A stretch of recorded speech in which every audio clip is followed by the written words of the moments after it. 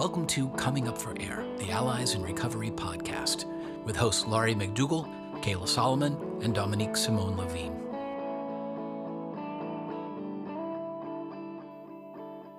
Hi, ladies. How are you this morning?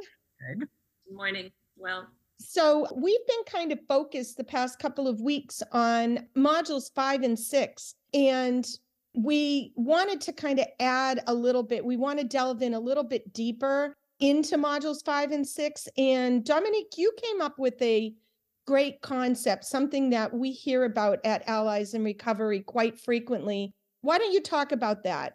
So CRAFT was designed for families, and it focuses, as we all know, on that interaction to start with in the daily moment when you're present with your loved one and what you can do in response. That is a better way to respond than you have in the past. So there's a lot of communication and a lot of work to get you to encourage conversation, encourage sharing from your loved one, being there in a way that's non-judgmental so that your loved one will start talking to you and you will learn what's going on and you will be the one they go to when they need help. In the research, if you wanted to be a study participant in the CRAFT research, you had to say that your loved one and you had 40% or more contact, daily, weekly, monthly, whatever it is, but regular contact at least 40% of the time. This ruled out a lot of families whose loved one isn't in the local area, who are perhaps 1,000 miles away, that only communicate through a phone or an email or a text, right? And over the years, we've worked with families like this, and we've created and thought through with them ways of growing that little bit of connection, of having families who have to depend on that level of connection to understand better what their role is when it's so limited. How do you reward? How do you remove a reward? How do you allow a natural consequence when your adult son is calling from 3,000 miles away and needs money? The car's dead, and thanks a lot for the rent for the month or the hotel room that you're paying for, but now I need money for a car because it's broken. Tons of things like this go on all the time. And so let's talk about what families can say, what families can do in periods where there's little contact. Remember that 40%, those are parameters for research, which doesn't mean that if you're not 40% of the time in contact with your loved one, that CRAFT, you can't apply CRAFT. You can. It's just that 40% was for research purposes. And that's the wonderful thing about communication and CRAFT ways of communicating and the CRAFT skills is that it's based in psychological principles, these proven methods in all walks of life, right? Pulled out of things like motivational interviewing. So we know that these communication skills work and work well. So just because the research is based on 40% doesn't mean you can't. And in fact, you absolutely can use these skills. And I hear it all the time. I hear it in meetings all the time. My loved one doesn't live with me. We live in Tennessee, they're in Texas or Florida or, wherever. But I believe you start with, as soon as you get that phone call, hey, how are you? And there's no discussion about the person's issues, addiction. It's, oh gosh, this is great. It's wonderful to hear from you. And to just kind of go with that. What do you think? What are your thoughts, Dominique? Well, I do think in that great to hear from you, how are you? The back of you is quickly sizing up the sound of the voice, the tone, the request, the time of day, the time of the week. You have to do the same thing that you do if they're in front of you. Are they using in this moment or not? If my mother calls after 6 p.m. at night, I'm about 90% sure she's already had one or two. And so at 6 p.m. or later that you're dealing with a mom that's already started to drink. You have to ask yourself, if I continue in this conversation without talking about addiction or anything heavy, am I inadvertently reinforcing the next glass of wine? Is she going to just cozy up with the bottle and talk to me for an hour, and then I'm going to start to hear the tone and the voice changing, and she's going to perk up, even, all those things I know so well. Is that what I'm going to tolerate? Is that what I'm going to do when she calls again? And you have to ask yourself, what can I do to pull away from that? If I don't want to make it look like it's all normal, it's all good, go ahead, keep drinking, I'm right here. So what can I do when my mother does that? Well, to be honest with you, I think it's very normal and natural if mom calls and you haven't heard from mom in a while and you're all excited. Oh, yay, she called, we're going to talk, to want to kind of stay in the conversation to soothe yourself, right? Because then it becomes about, well, I don't want to get off the phone. I don't know when I'm going to hear from her again. And I do want to hear from her. I do want to hear her voice. So I think it's a really difficult thing to do, but I think it's really important to do exactly what you're saying and kind of disengage in the moment and take some baby steps. Hey, it's really wonderful to hear your voice. So I want to hear from you. That's the message that I'm sending. It's really wonderful to hear your voice. I'm so glad you called. I can tell right now might not be the best time for us to hold a discussion. Why don't we plan on a conversation tomorrow afternoon? Or maybe at a time, maybe 2 days from now. Or if you know when mom actually isn't drinking or is drinking a lot less, plan on that time, right? Well, I know mom doesn't start drinking until after lunch, or she pours herself a cocktail at lunch. So how about tomorrow morning or 2 days from now at 9:00 in the morning? Let's have a phone call then. But right now I've got to get going. And I realized what we were saying in the prep for this morning applies here.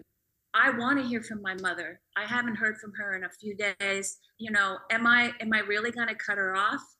Am I going to be able to do that? Am I going to upset her? Is she not going to call for another week because of this?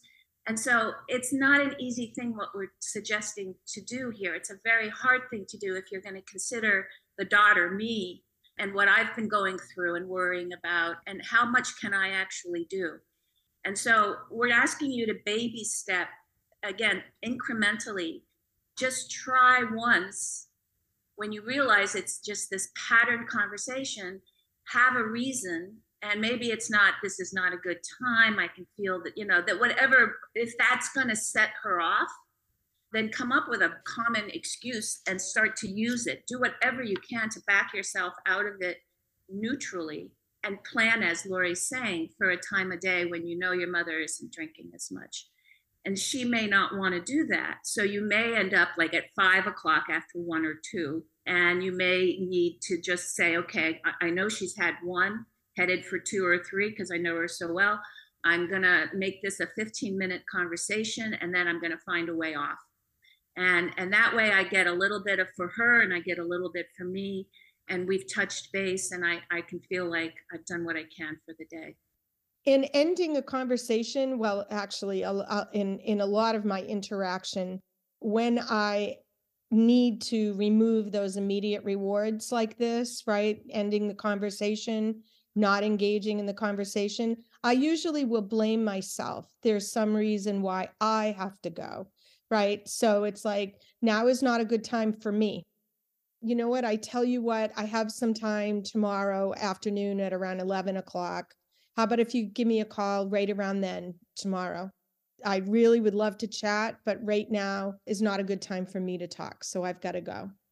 Well, and I think those are the ways that it starts changing discussions, because a lot of times it's like we start out with, I gotta go. And that makes people feel bad. And, it's funny because I'm a very abrupt speaker. So I've had to add extra words into my vocabulary to be able to have transitions. So for example, it would be like, I'm really sorry, I'm distracted right now, and I really want to give you my full attention. I don't feel like I'm really able to give you full attention like you deserve. So, but tomorrow I have this chunk of time. I would love to speak to you. then. So I'm going to give you a call back. If you're around, great. If not, we'll try some other time. Because I feel like every time we box somebody in, we have the rebellious thing. So it's more like flexibility. Like, I'll give you a try. If you're home, great. If not, we'll try some other time. We'll just keep trying. But I really want to finish this conversation because I miss you. Right.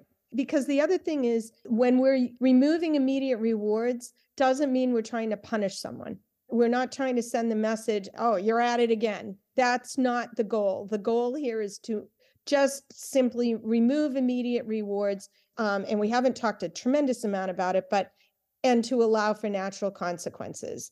So it's natural, if someone's been drinking, to not hold a conversation with them. What's the point? What's the point of holding a conversation with someone who's been drinking? You're not going to get anywhere. You don't know if they'll even remember the conversation the next day. And so one of the best things you can do is just go, okay, I'm going to go over here and I'm going to wait until there's a time when we really can have a good conversation with each other. But also notice that we're not making any pronouncements like, I'm not going to speak to you when you're drinking. I'm not going to speak to you when you're drunk. That's a pronouncement. I'm never going to talk to you when you're doing this. We're not addressing the behavior in this conversation. We're talking about ourselves and taking ourselves out of it. So what happens is that the craft model is based on the other person kind of internally realizing, oh, every time I'm drunk, my kid won't talk to me, or my kid wants to get off the phone. Plus, it's like when you're drunk, you don't remember anything anyway, or you certainly don't remember anything accurately. And so it's really important that we try to find the time when they're not doing the thing. That's exactly what Dominique is saying. It's like, let's think about, and the functional analysis is, when are the times of the day that they're not doing this? So let me try to reach out then, and I'm going to initiate that call. So it's kind of, if you look at what we're talking about, it's this like set of tools. It's different things that we're saying. So one is to remove yourself. Two is the natural consequences, is that you're removing yourself, which is the immediate consequence. And then the second part is might be something else that we might not be aware of. But then the other part of it is that we're going to continue to try for positive connection, which means that we need to have some kind of awareness about when that might be. And we're not even talking about the people that have no idea what the person's doing when they're not with us. And they might be on the street, or they might be in a shelter or whatever, which gives even less control over what we can do at those moments and how they're actually behaving. And we have to deal with our own reactivity to, oh my God, oh my God, oh my God, this is tragic. I got to do something. And our own resentment. And I was going to actually bring this up. I was going to ask you, Dominique, what you thought about this too, is oftentimes our loved ones aren't calling us just to chat. They're not. They're calling us for something. I need money for rent. I need you to get my prescription. I need to have my car fixed, right? So they're calling for something. It isn't just oh, I was thinking of you. And when that happens, I think a lot of family members, what happens is you pine for that phone call. You want that phone call. You want to hear from them. It's going to relieve your anxiety. At least you know that they're safe. And all you're experiencing is this love and this connection. And then they call, and they're not all that involved in that love and that connection and soothing and thrilled to be talking to you. They're there to ask you for something. And then we become really resentful. That jerk doesn't really care about me. They just want something out of me. And it's really hard to hold that resentment and to get through the conversation and to know what to do. Because then on top of it, oftentimes I call them high pressured calls. Oftentimes they're these high pressured calls to get something out of you and to pull on your heartstrings. And the situation may be really very dire. They may be telling the whole truth. And what do you do? And so my question to you, I know how I like to approach these things, but what do you think, Dominique? What do you think family members should be doing when someone's calling them, high pressured phone call, they're 2,000 miles away, the car is broken down, they're going to have to sleep on the highway and it's freezing cold outside, what do you do? How does the family member handle that?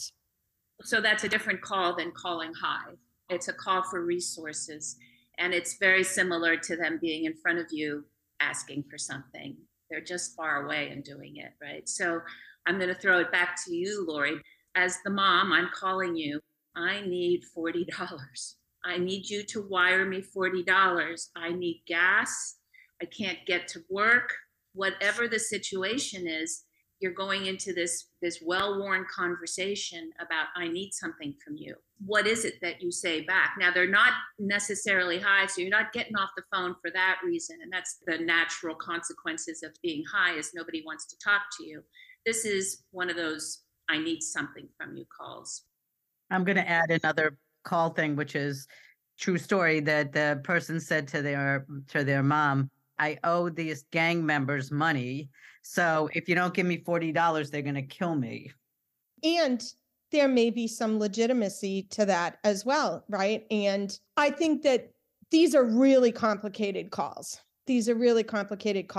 And I think it's really important for the family member to start assessing and kind of thinking through, is this a repeated call? Is this something that's actually chronic and not really a crisis? Or is it a crisis? And to kind of think ahead of time, what are you going to do? Have a plan before the phone call comes in. When I get phone calls like that, which I don't really get them very frequently anymore, I got them more years ago. I had already kind of created a plan for myself. So if I was going to be asked for money, it wasn't going to happen. Under any circumstances, death by the drug dealer, whatever it was, you weren't going to get cash out of me. How did you come up with that, Lori? Because I determined that it was my money. And if I don't want my money going towards drugs, then I'm the one who has to be responsible with my money. So if my son is calling me, I know this is one of the big things that happens in Florida. It's the steel-toe boot trap. And the steel-toed boot trap is, I got a day job working for a construction company. They're going to hire me for like the next 5 days, but I need steel-toed boots. And parents would pay for these steel-toed boots, and then they would go and sell the steel-toed boots to get the cash, and then they would go and use substances. So I did get a phone call like that, and I had already decided, hey, it's my money. I don't want my money going towards drugs. You're not getting cash out of me. It's just not going to happen. And really, to be honest with you, a lot of the time it was to soothe myself. You're starving to death? Okay, tell me where you are. I'll have a pizza delivered.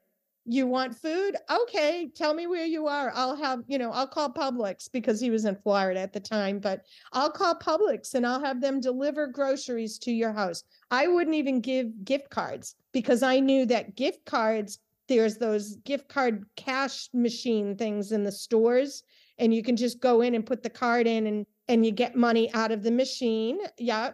Or they'll trade the gift cards for drugs. So I really got crafty with things. And I also started learning things like, I don't have to always feed him. I can say, here's a food pantry location near you. I'll Uber you to the food pantry. And I could pay for the Uber from my phone without money having to go through his hands at all. And so I did a lot of things like that. One, I think it was to soothe myself, because I have a funny feeling there's lots of ways to get food. You can go dumpster diving in the back of restaurants. I mean, there's lots of creative ways that people get fed. So I always had a plan, and it was always no money. Even if my son had called me, I think, and said, the drug dealer's going to kill me, I would have been like, okay, well, then we need to move you somewhere else so that they can't find you. Where are we going to move you to? Because I'm not sending you cash. I'm not. Where are we going to move you to? How are we going to get you out of that situation without giving you my money? And so this is all very hard stuff. And now you have the loved one going, I am homeless. I have nowhere to sleep tonight. It's cold. And so, what's the response to that potentially? And when we're saying what's the response, we're saying you have to fit this into your own life, your own context, your own abilities to do this. What Lori's saying about the money for food is well worn experience. She's had to do it a number of times. Money for food is one of the classics, right? Money because I have nowhere to sleep. It's a classic. We just finished watching this mom try to catch her daughter through Connecticut as she sort of burned this hole with drug dealers and family members paying for hotel rooms. One night here, one night there. She would call and say, I'm just going to sleep in the back of the car. I can't, it's cold. And somebody, one of her entourage, either the husband or the boyfriend, somebody would buy her a hotel room for the night. And this went on for months and months and months. She patched together months of homelessness by getting the occasional hotel room. And it's so hard to not say yes to that if you have the money. If you don't, then I'd rather the family have the list of shelters, or maybe a single occupancy room that isn't a hotel room, something less expensive that is only for one night. Maybe you go, okay, for one night, I'm going to do this. But I'm not going to be able to do this again. The shelters are nearby. Here's a wet shelter. I can tell you've been drinking. Here's a wet shelter where they'll allow you to come in intoxicated, but you're going to have to line up tomorrow morning at 9 a.m. to get the room. Here's what you're going to do. So you have all the specifics and the details set for them. But this is what you can do. And even that, right, you need money. You need to be calm. You need to be able to say it. You need to be ready for a reaction that's going to be, screw you. You mean you're not going to put me in a hotel? You're going to let me stay out here? There's a lot to this. And remember, what we're doing here is applying craft principles in a way that really it wasn't done in the research. In the research, they never talked about your loved one's 3,000 miles away, homeless. But we have to, and much of our work is about applying craft to the real life circumstances that involve everybody that's got loved ones with an addiction issue. And the one thing I want to say, just based on what you just said, was that line of, you're going to let me be homeless, you're going to let me be out there, you're going to let me starve. I actually think that's the core message of craft, is that we're not making this happen to our loved one. And we need to not feel responsible for us doing this to them, because that's how we take away their power. Like, I'm doing this to you. I've made you homeless. I've made you a drug addict. I've made you starve to death. It's like people are making choices every day about what they were going to do, which is why, like, you could get somebody a great situation, and what we see over and over is they leave. They choose not to engage in that. So we need to be really clear, not that we're going to say this to them, but we need to know that they're making choices every day. And what craft is about is we're starting to make choices for ourselves too. I agree with you, Kayla, because that is what happens. The loved one then starts throwing it back at the family member and kind of blaming them. What kind of mother would let her son freeze outside at night, right? That kind of thing. And it just is really difficult, really difficult. It's really hard not to feel like you're responsible for this. But there's a few things to bear in mind too. And that is that this can be done in stages. So maybe you're not ready to say no cash, or maybe you're not ready to say, I'm not going to put them up in a hotel room. For me, it was stages, right? I did put my son up in a hotel room. Actually, it was a motel in a really bad section of Florida, not a good place for him to be, but we put him up in a motel for a couple of nights. And it was a process for me. It was like, he can't be safe in this motel room. He's probably using alone. That's not good, right? I would prefer him be on the streets and have someone walk by him and find him than be in the motel room and using alone. He also had a car. So my thoughts were, you know what? I've got to stop paying for the motel room. And I let him know ahead of time, hey, this is our last night of paying for this motel room. After that, you're going to have to sleep in your car or go to a shelter or go to treatment and have a warm bed there or whatever it is. But you're going to have to And he knew I meant it, because every time I had said things to him, he knew I would follow through. And we did do it through that process. He did spend the night in the car. I felt it was a little bit safer, not safe, but a little bit safer in that, at least, if he's parked in a parking lot somewhere, the police are bound to go by and go, move along, or what are you doing in there, or, whatever it is. But it wasn't easy. It was incredibly painful for me to do. I did feel responsible. I had to just keep telling myself that things needed to change, and it actually wasn't safe what we were doing before. And what you said, Lori, it is that difficult. And keep in mind with craft, it's just for the day. It's just for the moment. What you're doing is an overnight. It's a quick temporary fix if you have to do it. Either way, you're not looking at anything longer than a day or two, right? You're trying to stay in the moment, in the day with them. And part of the options that you're giving them, because you're prepared for this, I need something conversation, is here's the wet shelter, here's the dry shelter. I'll keep your car running so you can sleep in your car. And here's the treatment.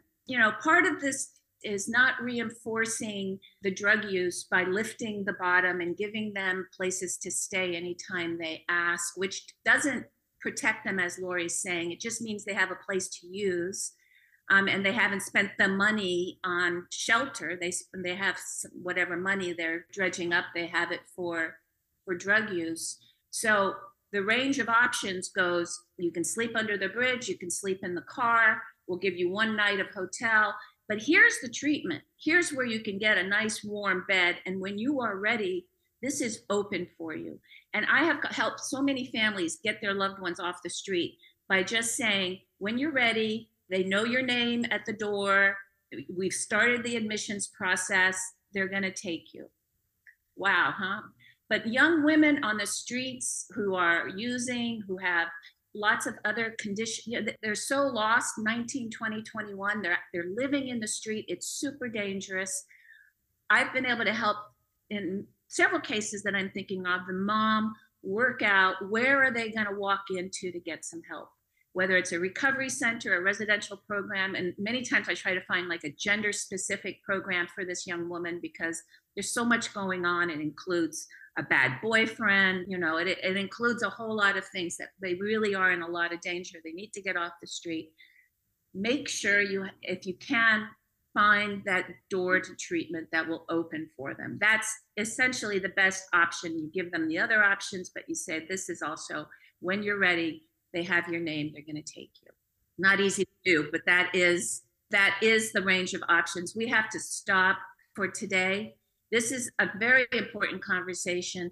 Again, what we've done here is we're applying craft in all these ways that can address all kinds of families that have addiction in their families with loved ones that are at any point, anywhere.